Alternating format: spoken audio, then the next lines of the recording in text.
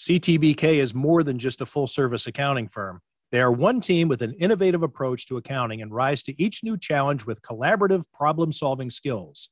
CTBK goes above and beyond by lending helping hands in the Buffalo and Niagara community through volunteer work and donations, and is partnered up with Victory Sports for 2020 and 2021 to keep kids in the community active. The professionals at CTBK are determined to help individuals and businesses succeed. Whether a large corporation, a small business, or somewhere in between, call CTBK at 716-630-2400. Again, 716-630-2400, and see what CTBK's one-team approach can do for you. Welcome to another edition of Tim Graham and Friends, brought to you by CTBK, CPAs and Business Consultants. I'm Tim Graham of The Athletic, here with Jonah Bronstein of the New Bronstein Times. And you are listening, or in the case of those watching on YouTube, you are looking at a couple of hockey writers.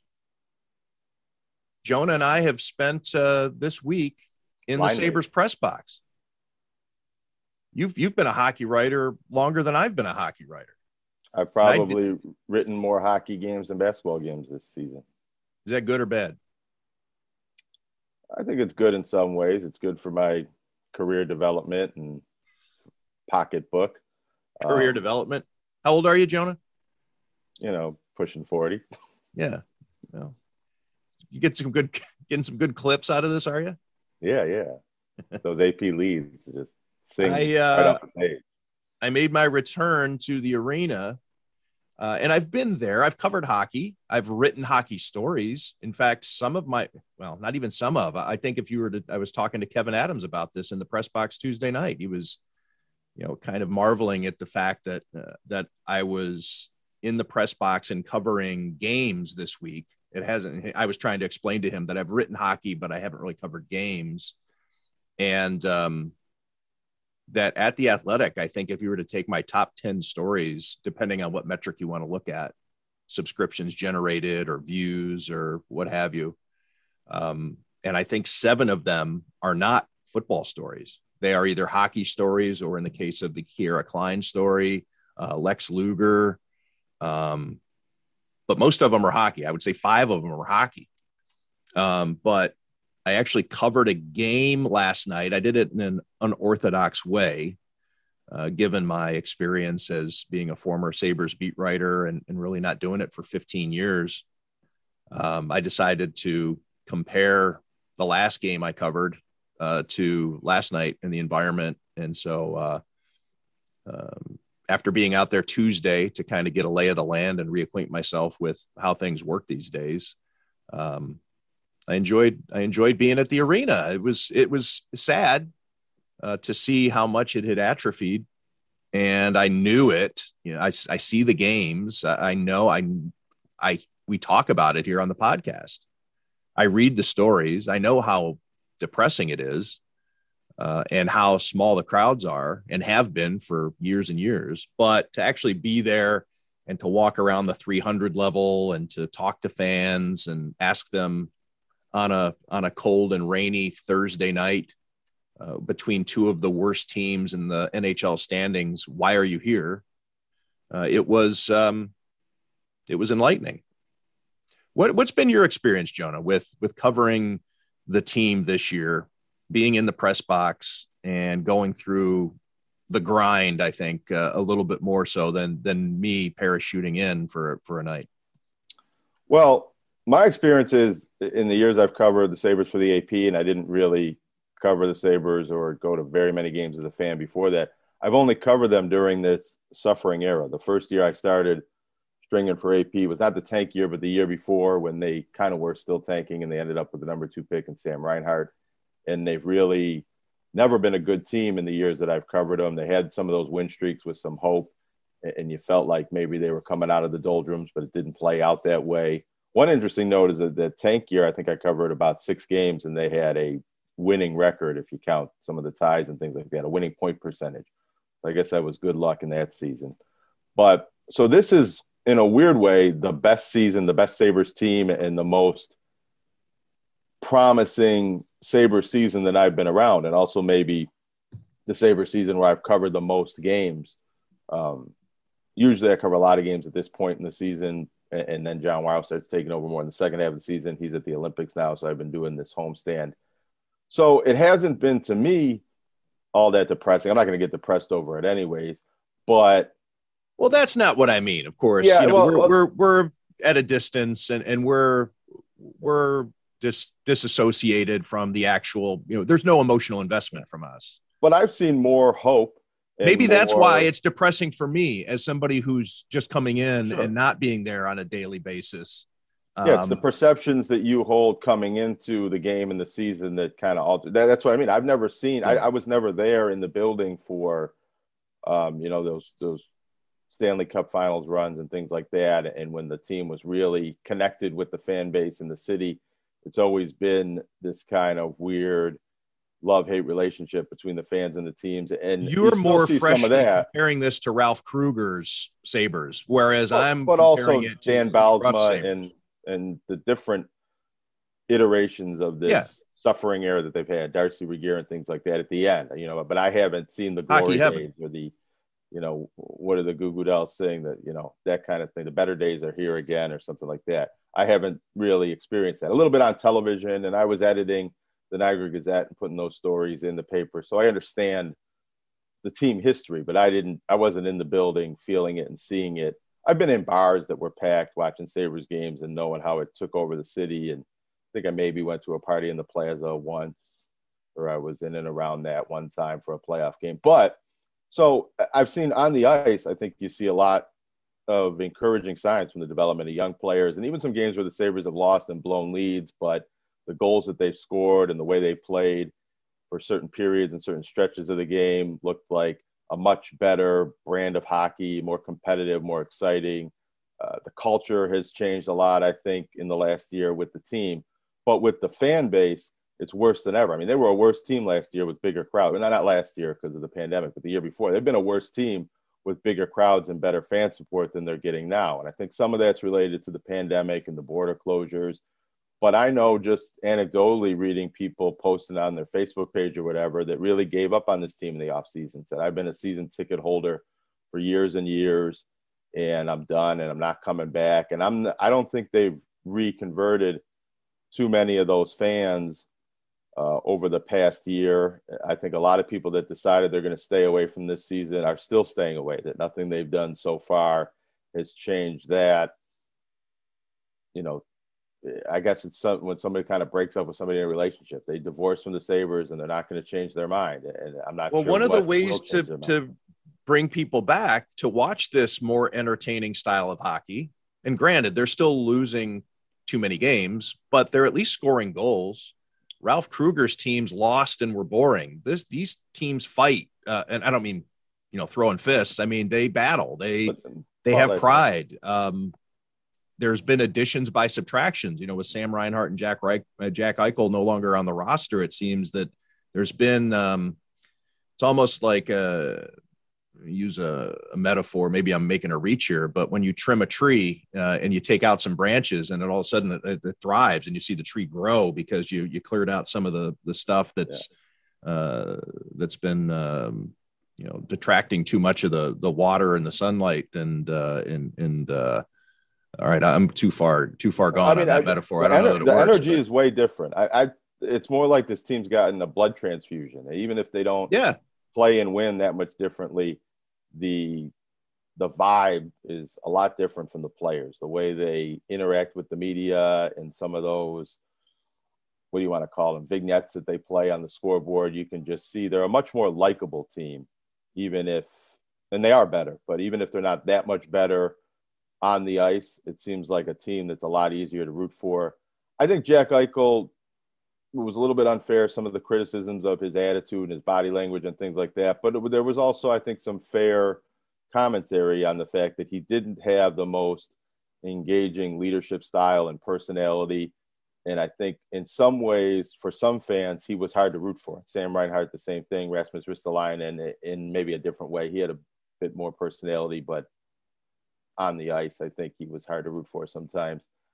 So Alex Tuch, as good as he's playing, is also a very likable, engaging personality. And I think he's made a lot of new fans because of the intangibles that he brings to the team. And if he's the captain next year, like a lot of us expect him to be, I think that that's going to be good for the franchise, even if he doesn't produce a point per game every single night.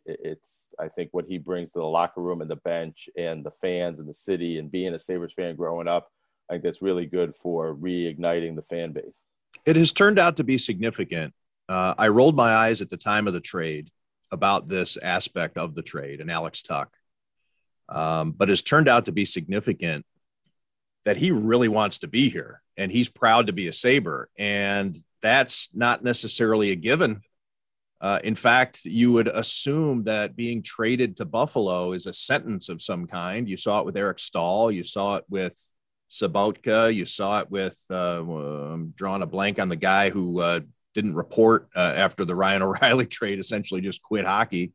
But yeah, to have Alex Tuch come here and to be all in with the turnaround and wanting to be somebody that this organization pivots on has been a substantial push, I think, for the roster, for the development, for the evolution of the culture, like you say, especially coming from a team like Vegas, a really good team, a Stanley Cup contender. He's giving up that. And Kevin Adams, I'm sure, knew that. And that was a component of what Alex Tuch was all about, as somebody who grew up as a Sabres fan, et cetera, et cetera. Patrick Berglund, the player who now comes to mind, who didn't want to report after the Ryan O'Reilly trade. But yeah, Alex Tuch coming here and wanting to be in on it has been really cool. But one of the things that you don't see, the hook that you'd get from fans to watch these games, to see how that the games are entertaining, the goaltending aside, but at least they're scoring goals and they're having fun. People aren't watching on TV anymore either. And I think that that's something that the Sabres as an organization really needs to find a way to get people to check out the team again and to give it another chance. Look, I talked to some fans last night when I asked, why are you here? There was one couple that was there just because it happened to be his birthday. She bought him a couple of tickets to the game, $10 seats. I mean, that's cheaper than a night at the movies in many cases. They had some of the worst seats in the house, but also, hey, let's face it, there are a lot of empties and they don't have nearly as many ushers as they would for a capacity crowd. So you can move around in that arena fairly easily. So you get your $10 seats and go have a night like you would. Unfortunately, I don't mean to be it sounded as a knock, but it was actually mentioned in the comments underneath my story. A reader brought up the fact of just the entertainment value, like going to a movie, like going to Dave and Buster's, like maybe having a night at the bar instead. Go watch a game and have your beers in front with a hockey game, reminiscent of like a Bison's game. And that type of fandom isn't enough to support an NHL franchise. That's a minor league baseball fan base that you're talking about with the casual, hey, let's go check out a game because it's not expensive. But those are the types of experiences that I think are going to be necessary to get people interested in the team again, to give it a chance. I went to one game and had fun. I'm going to go to another. I'm watching the game on TV. They scored 4 goals. They lost, but I got to see Alex Tuch and Krebs and Dahlin have made some nice plays. And, there's these young players are coming. Casey Middlestad's coming back and all these types of things. You got another, according to The Athletic, the Sabres have the best prospects in the NHL yet again, in terms of their pool and in their future. So I think it's encouraging. As sad as it was for me to go back into KeyBank Center last night and think back on the echoes that I would hear, or how you'd have to walk sideways on the concourse back in those days. Because what I used to do, the press box food back then was awful. I used to go down to the 300 level and get concession food and then bring it back up to the press box. And to have to navigate those lines and even walk through the crowds, to shuffle through sideways because it was so jam-packed. That's the 300 level I'm talking about. And the 300 level, as the team took the ice for warmups at 6:29 p.m., I looked at the clock. The 300 level for a stretch of, I counted 4 concession stands with food, two beer kiosks or beer stations, the customer service window, the 50-50 raffle kiosk. There was a popcorn cart and a Perry's ice cream cart. There was the Lakeshore Station windows, 2 of them massive at the landing where you come up on the escalator at the 300 level, and a Lenova pizza window. And I'm probably missing a couple of other things too. Empty, 0 fans total combined. It wasn't even like people were standing in line, maybe thinking at the window, and I thought, oh, that doesn't count. No, it was concession workers, arms crossed, flat out, just leaning across the counter, checking their phones. I mean, it was terrible to see. Well, and something that your colleague John Vogel has documented well on a number of occasions, the arena is long overdue for updates and renovations and a new coat of paint, and kind of the concourses are outdated and not the experience that a new arena gives to fans these days. And I think that is somewhat of a factor in the atmosphere and people not going out just for the entertainment factor of being at the games. But another thing, I've been in that arena when it's pretty vacant for sectional high school hockey games and World Junior Classic games that didn't involve the U.S. and Canada. Those are pretty small crowds, and Big Four basketball games don't get very big crowds in that, and for a lot of times over the recent years. But they do a better job in some of those events of bringing the fans closer to the ice or closer to the floor. I think that one of the problems is, so they're averaging 8,000-9,000 fans this season on paper, but it's really 4,000 or 5,000 fans in the building most of these nights, and they're scattered about. It looks emptier than it really is. And if they could find a way to let people sit closer, tape off some of these top sections, and bring the fans closer to the ice, closer together, get it more, because 4,000 or 5,000 people in a different venue is a big crowd. So I think there's ways you can create more atmosphere and make it feel more like, not a sellout, but more like a full building if you let the fans congregate together and be a crowd closer to the ice, closer to the floor. And I think in another way, find ticket promotions to get more people in the door, more kids. Tomorrow's a kids' day, so maybe you'll see some of that, but more kids, more high school hockey players or high school age, college age fans, and get new fans in the door and get some people that have disconnected with this fan base back in the building. And hopefully it's an exciting game like when they beat the Islanders the other night, and that makes people want to keep coming back. We've also talked about this on the podcast the last couple of weeks, that when the Bills are as good as they are right now, it really sucks all the air out of the room. And everybody's just such a passionate Bills fan and spending all of their entertainment dollars on the Bills, shirts and Zubaz pants and all that kind of stuff. And I think that not a lot of fans can have that kind of passion for more than one team. And I think at some of the points in time when the Sabres really took over this city, it was because people were fed up with the Bills and wanted to redirect their energy into fandom for the Sabres. And that's not happening right now, and probably not going to happen anytime soon. So I do wonder if the Sabres really got hot, if they had another 10-game winning streak to open next season. They kind of did that this year in a way, if that would get the fan base excited again, or what it would take to get the fan base excited. Because this fan base was more excited for the team tanking for Connor McDavid or Jack Eichel than they are about anything they're doing positive right now. Right. Convenient too, if you're listening to this podcast and you're thinking about taking your family out to the game. Colorado Avalanche, the game tomorrow at 1:00. You mentioned it's a kids' day. Colorado Avalanche, the best team in hockey. So give that a look. And it's an afternoon game. Teams that are closer, Philadelphia, some of the New York teams, you see a good number of visiting fans. That's probably not good for the Sabres and the atmosphere, but if you are just a straight sports fan, a straight NHL fan, or a fan of another team, it's pretty easy to get a good seat and watch your favorite team these days. If you were among the fans who were interested in the Jack Eichel return, you saw the Colorado Avalanche win that thrilling game 1-0. Go ahead and state your case about Jack Eichel's return Wednesday night.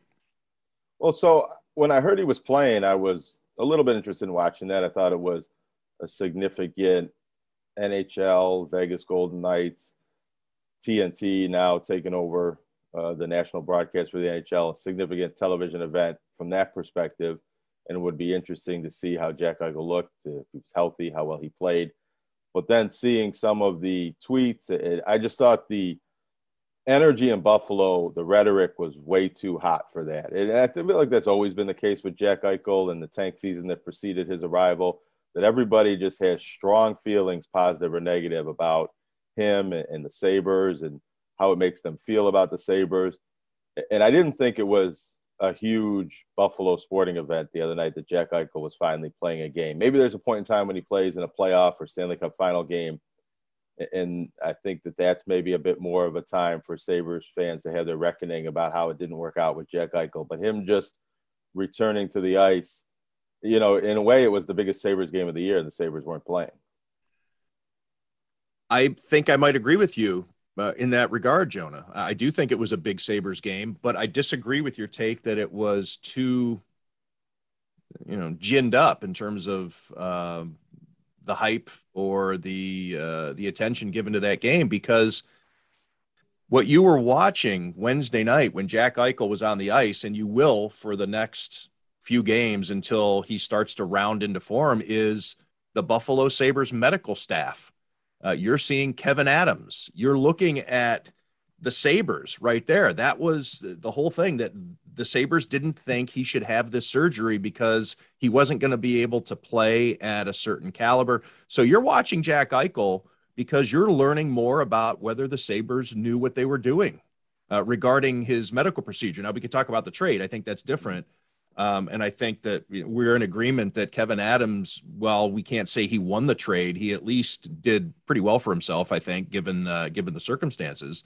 But to watch Jack Eichel take the ice when everybody had a pretty strong opinion as to whether he should be allowed to have this neck surgery because it was a disc replacement in the neck, and it had never been done before with an NHL player, and that was the trepidation from the Sabres side.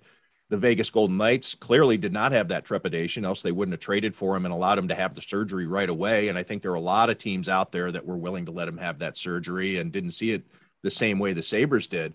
So as you watch, you're looking as to whether or not this is an indictment on how the Sabres handled the Jack Eichel injury. And so I do think it still has a lag. There is a carryover from he's still very much a Sabres issue.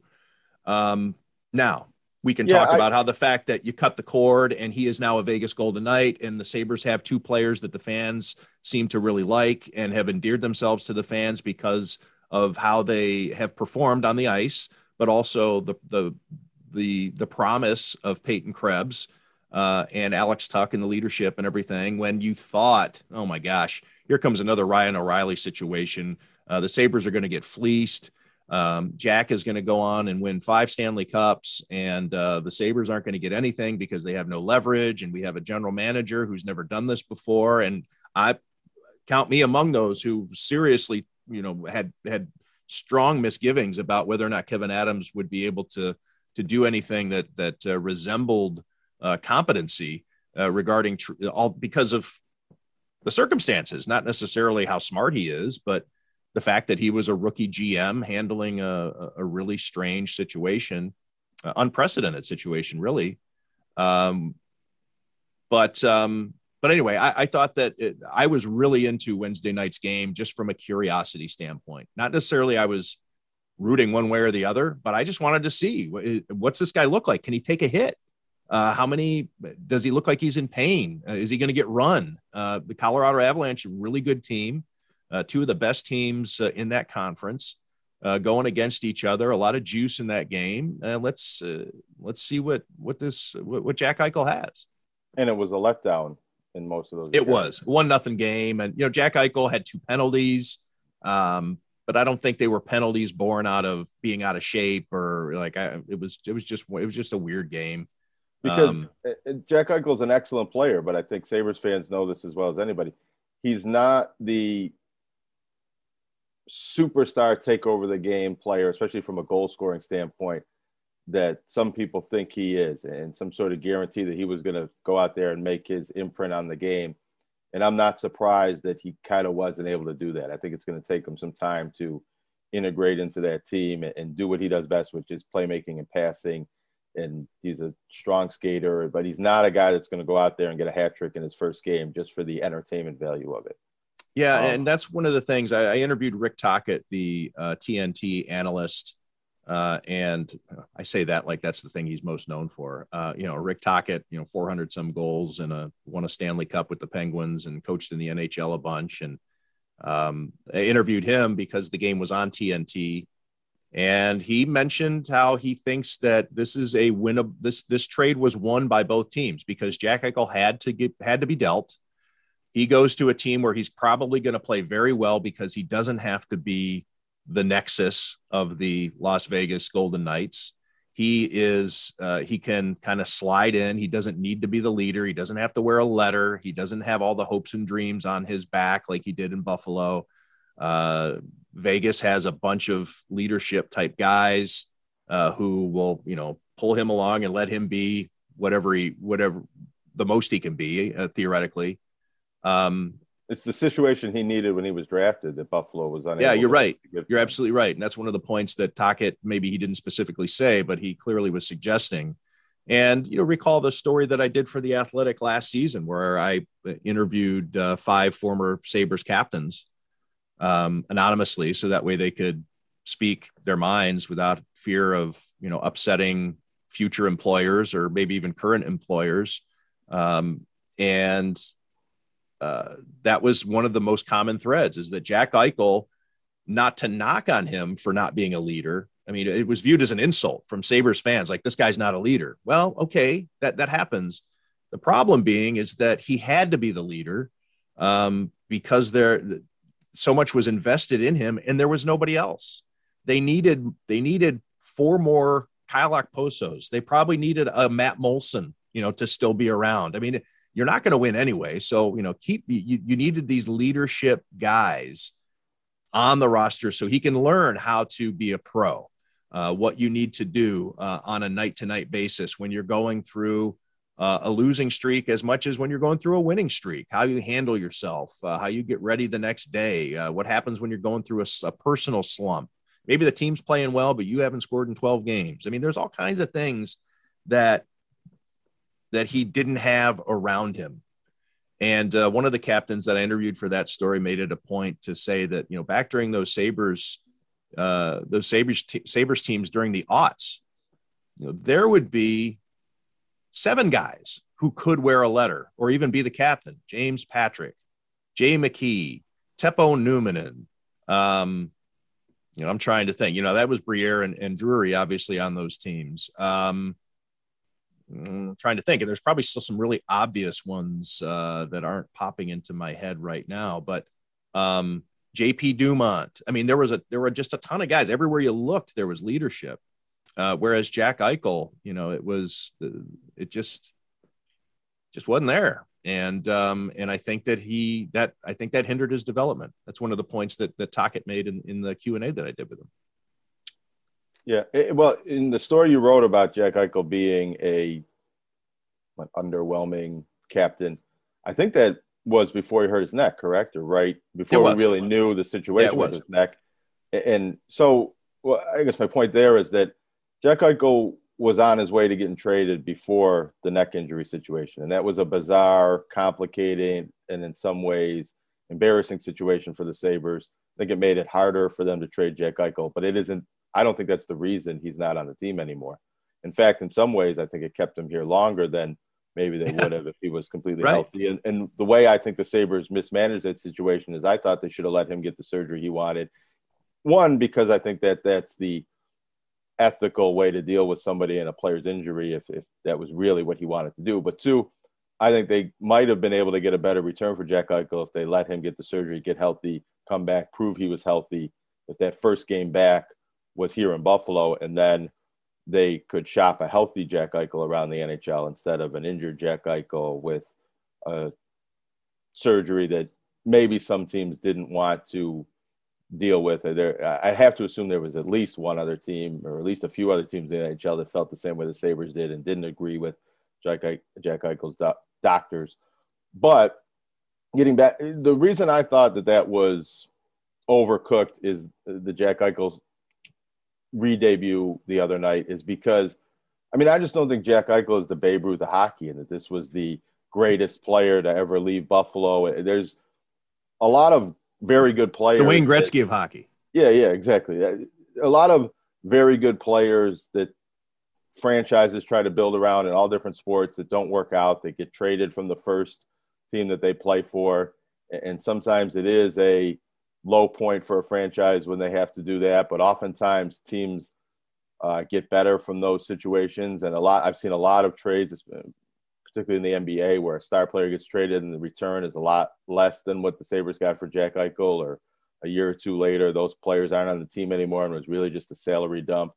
So I just don't think that going forward, we're going to keep looking back, or we should keep looking back at how the Sabres screwed up this Jack Eichel era, and that it's going to be this dark cloud hanging over the franchise for years and years and years. In fact, I think Jack Eichel, for reasons that weren't really his fault, but in a lot of ways, his presence was the dark cloud, the tank season and the failures that they had in building around him over the last few years and the way it ended. That was the dark cloud, and trading him away and getting some sort of positive return for him has lifted that malaise from the franchise. I think early in the season when the Sabres were playing well, there was still that, well, what about Jack Eichel? Now that's gone. So there's, I think, a little bit of relief in that.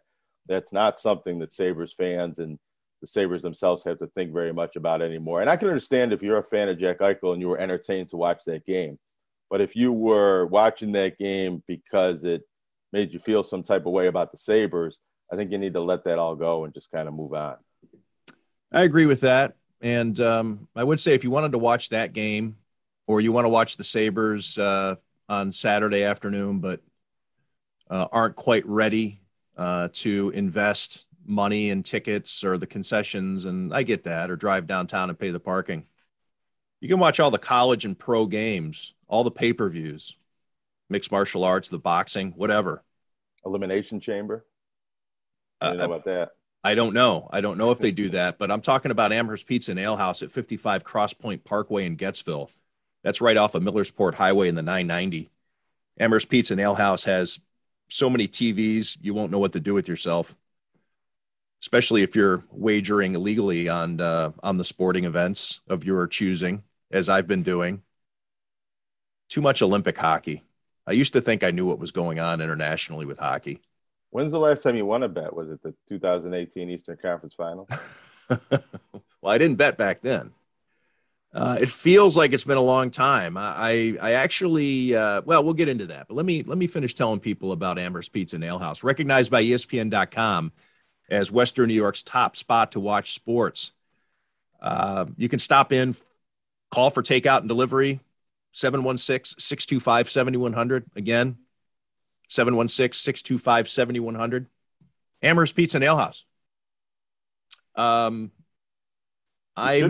should bet on the Colorado Avalanche. I think they're 17-1-2, if I got that correct, since the start of the year. Well, my guess is that Colorado is not a big return on investment with that playing against the Sabres. I could probably call it up here. You're probably right. In terms of wagering, Jonah, I've really kind of eased off of it quite a bit. I think, and I think this is natural. You know, I enjoyed it because of the accessibility. Was up some, was down some. I made about 7-8 bets on the Super Bowl. I ended up losing like $20-25 all told. And the next day, some of the Olympic stuff, the Olympic hockey, like I said, wagered on some of that, but it's just not as fun anymore. I think the Super Bowl was such a big event and I'm like, I'm kind of over it. So I don't think I'm going to be doing a lot of betting anymore, but well, we just last night we had a couple of beers. I didn't place any bets. I didn't, there was still some stuff going on TV. I didn't pay any attention to it. They were playing the replay of a game that you were just at. You might have been able to get. You're right. You're right. I could somebody have on made the adjacent bar stool to bet what was going to I happen. could have bet you're right. There were a couple of people there that might have taken that bet. Right. Yeah.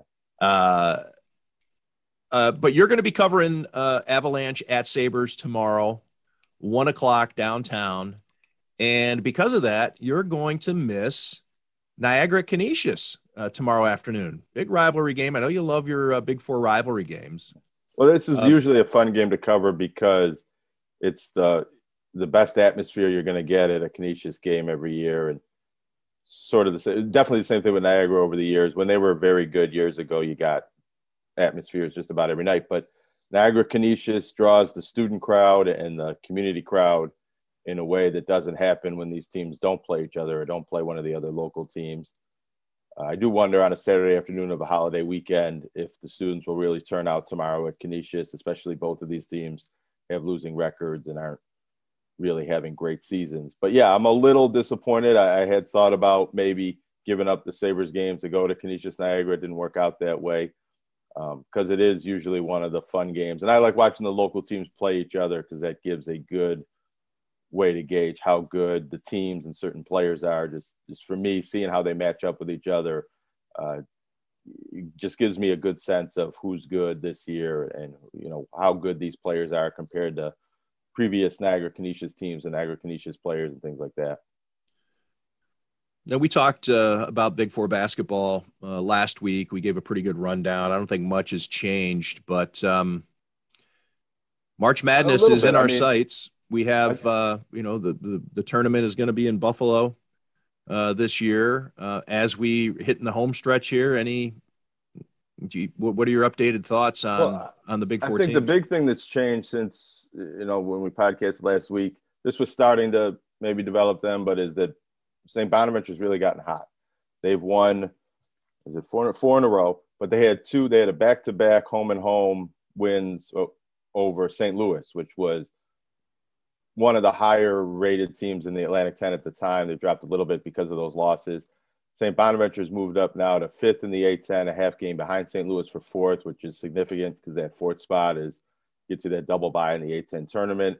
Bon is up to 86 in net now. I think before these St. Louis games, they were 101, which and their KenPom was similar. I mean, if you're really just looking at those power ratings, that's a borderline NIT team or a borderline outside of the NIT team. And now they're maybe pushed up beyond that point. And Joe Lunardi has them the 11th team out in his latest bracketology, which isn't a spot where you're going to get into the tournament. Obviously, you're 11 teams out at that point. But in the A10's more than likely a one-bid league this year. I think if Bonaventure wins out and loses in the A10 final, they might be in the conversation. But I think at that point, they'd be kind of a first four team out at that point. But it kind of shows that they're surging at the right time, getting healthier. Kyle Lofton set the school assist record the other night with 17. You can tell that ankle injury, that high ankle sprain that usually is slow to develop. We saw that with Jack Eichel earlier in his career, is feeling better and he's playing better. I think St. Bonaventure as a team is playing better. They got their mojo back, as Mark Schmidt has said. They're healthier. They're winning games. But the thing that's really going to be interesting is if you look at the standings and who's favored and think that they're projected to be a team that's where they are right now, fifth in the A10 and a half game out of fourth with a game against George Washington that got canceled and hasn't been rescheduled yet. And that might be rescheduled. It might not. And that might be the difference between whether they get that double bye or not in the A10 tournament. And where's George Washington? George Washington's lower in the standings. I think something like eighth. I can look up their record. But not important. The question is whether that game's going to happen and whether the A10 is going to force that game to happen or whether George Washington's not going to want to play that game or they're not going to be able to find a date, and how forceful St. Bonaventure and the A10 are going to be in making sure that game happens, or if Bonaventure wins enough games and St. Louis drops a few games and Bonaventure gets into that fourth spot without making up that game, and then it might not be necessary. It's also another win on the schedule that could help Bonaventure in their bubble case or their seeding in the NIT and just the overall win total of the season. I think they had two games. They had a non-conference game and this game that were canceled, and that just, if those don't get made up, it just lowers the total number of wins you can have in the season, which doesn't matter for everything, but it matters a little bit. It matters in the long run, looking back on how many games they've won and when you're putting together the brackets and things like that. So it'll be interesting to see whether that game gets made up and whether Bonaventure can keep this hot streak going. They play at home against Duquesne tomorrow. And it does seem like they're going to finish strong in February going into March, which is what you want to do. But they're not that top 25 at-large bid, surefire NCAA team. They're probably going to have to win the Atlantic 10 to get into the tournament. And they look like a team that can do that. But, they're not the favorites to win the Atlantic 10, and we'll see how that plays out from there. Another big game in Western New York, it'll be tonight. In fact, a couple of them, a doubleheader at Damen. The men and women playing St. Thomas Aquinas, and St. Thomas Aquinas, I guess it's essentially it's going to determine the conference, right? St. Thomas Aquinas and Damen are both at the top. More or less, especially if Damen wins, because Damen had a win at St. Thomas Aquinas earlier this year. And so if they win this game, I think they would clinch the conference, but maybe they have some games left, so mathematically it would not clinch, but they would effectively clinch the conference. And in that case, they would get home court advantage for the conference tournament, and that would make it a lot more likely that they make the NCAA Division II tournament, even though they could be an at-large team even without winning the conference. They've never won the East Coast Conference Tournament Championship. They won the regular season once before. But they have the pedigree to get into the tournament, right? Yeah, they do. They're a widely respected program. Well, yeah, and it's more mathematical at the Division II level. They're fifth in these regional rankings right now, and 8 teams get in. The problem for Damen is that their conference isn't strong overall, their RPI. So they're never really a surefire team because of the way it goes on paper. And same thing with St. Thomas Aquinas. And if you win the conference, you're automatically in. But being fifth in this latest round of regional rankings, unless they slip up with a lot of losses down the stretch, I think they are going to get in. But you need to win the conference to really guarantee that you're going to get in. And also that helps with your seeding. And on the women's side of things, I think because even though the women have won 13 in a row and have a little bit of a better record than the men, they're 15-3. The men are 16-7, but their conference overall is weaker. So they might have a little bit of a harder time getting into the NCAA tournament if they don't win the conference, but they're more of the favorites to win the East Coast Conference title. And just overall, I mean, they've won 13 in a row. Damen won 12 in a row. I think for both of these programs, they haven't lost since December. They always play these double headers at either home or on the road. So if you are a Damen fan or interested in watching Division II basketball, it's really been an exciting season seeing both of these teams and Andrew Sisco's senior, super senior season and kind of you marvel at the records that he set. Andrew Sisco's played more seasons in Buffalo than Bob McAdoo.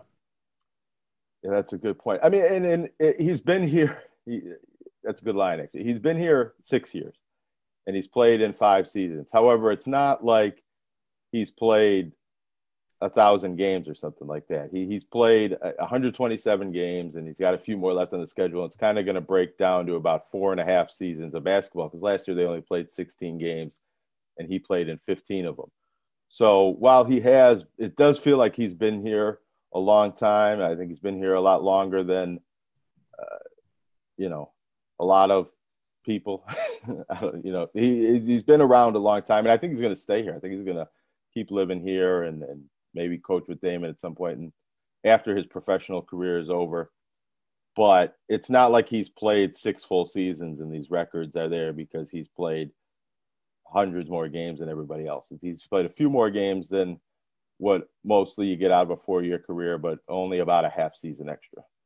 We didn't really talk about the women's basketball scene when we did the spin around the Big Four last week. I want to mention UB women. They've won 6 of their last 7 with the only loss coming in overtime at Northern Illinois. They're in second place in the Mid-American Conference, 11-4 in the conference, 17-8 overall. They're right behind Toledo. Well, I don't want to say right behind because that makes it seem, but Toledo actually has a 3-game lead on them. But right now you're talking about going into the conference tournament and seeding and that type of thing. UB is a couple of games ahead of Akron in 3rd place.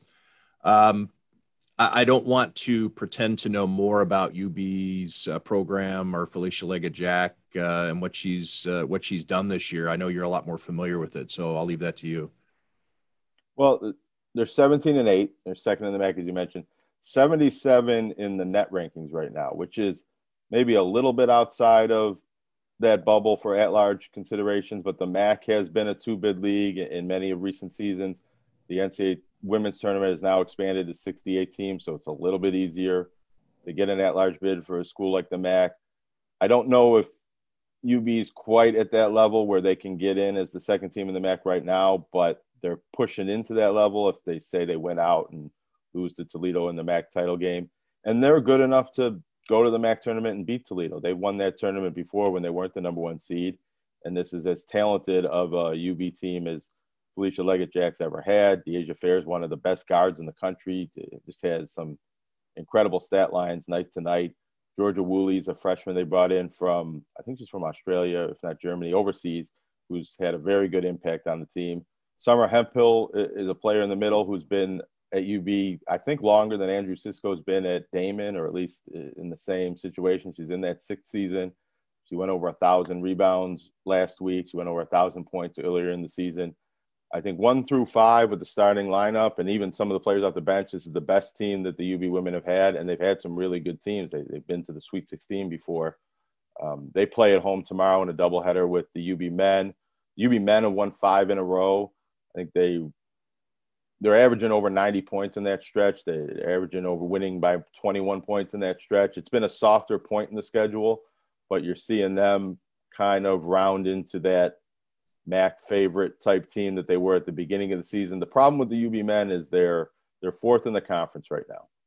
They're 1-3 against the teams ahead of them. And then I don't know if they've lost a game against the teams behind them, or they might have lost one. So they're showing that they're in that upper tier of the conference, but are they in that top tier of the MAC? And you'll see that March 1st, they play Toledo at home. Toledo's the best team, the number one team, at least in the MAC right now. And then they go to the MAC tournament and they'll have opportunities to play Toledo and Ohio and teams like that again. Before we get to March, we're not really going to get to see a game that tells us really how good UB is, other than just seeing how much they're smacking teams around. They scored 112 points the other night in their win. I think that was against Central Michigan. No, that was at Bowling Green.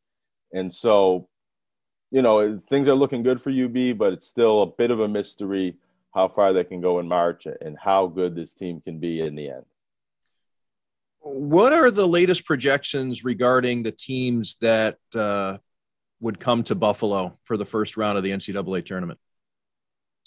Well, I mean, I could look up kind of what Lunardi has specifically, but one thing I can say is off the top of my head is that, and I think we're going to see, if not, I don't know if it's Sunday or Monday, the NCAA put out their first kind of official, these are the top 16 seeds if the selection Sunday was today.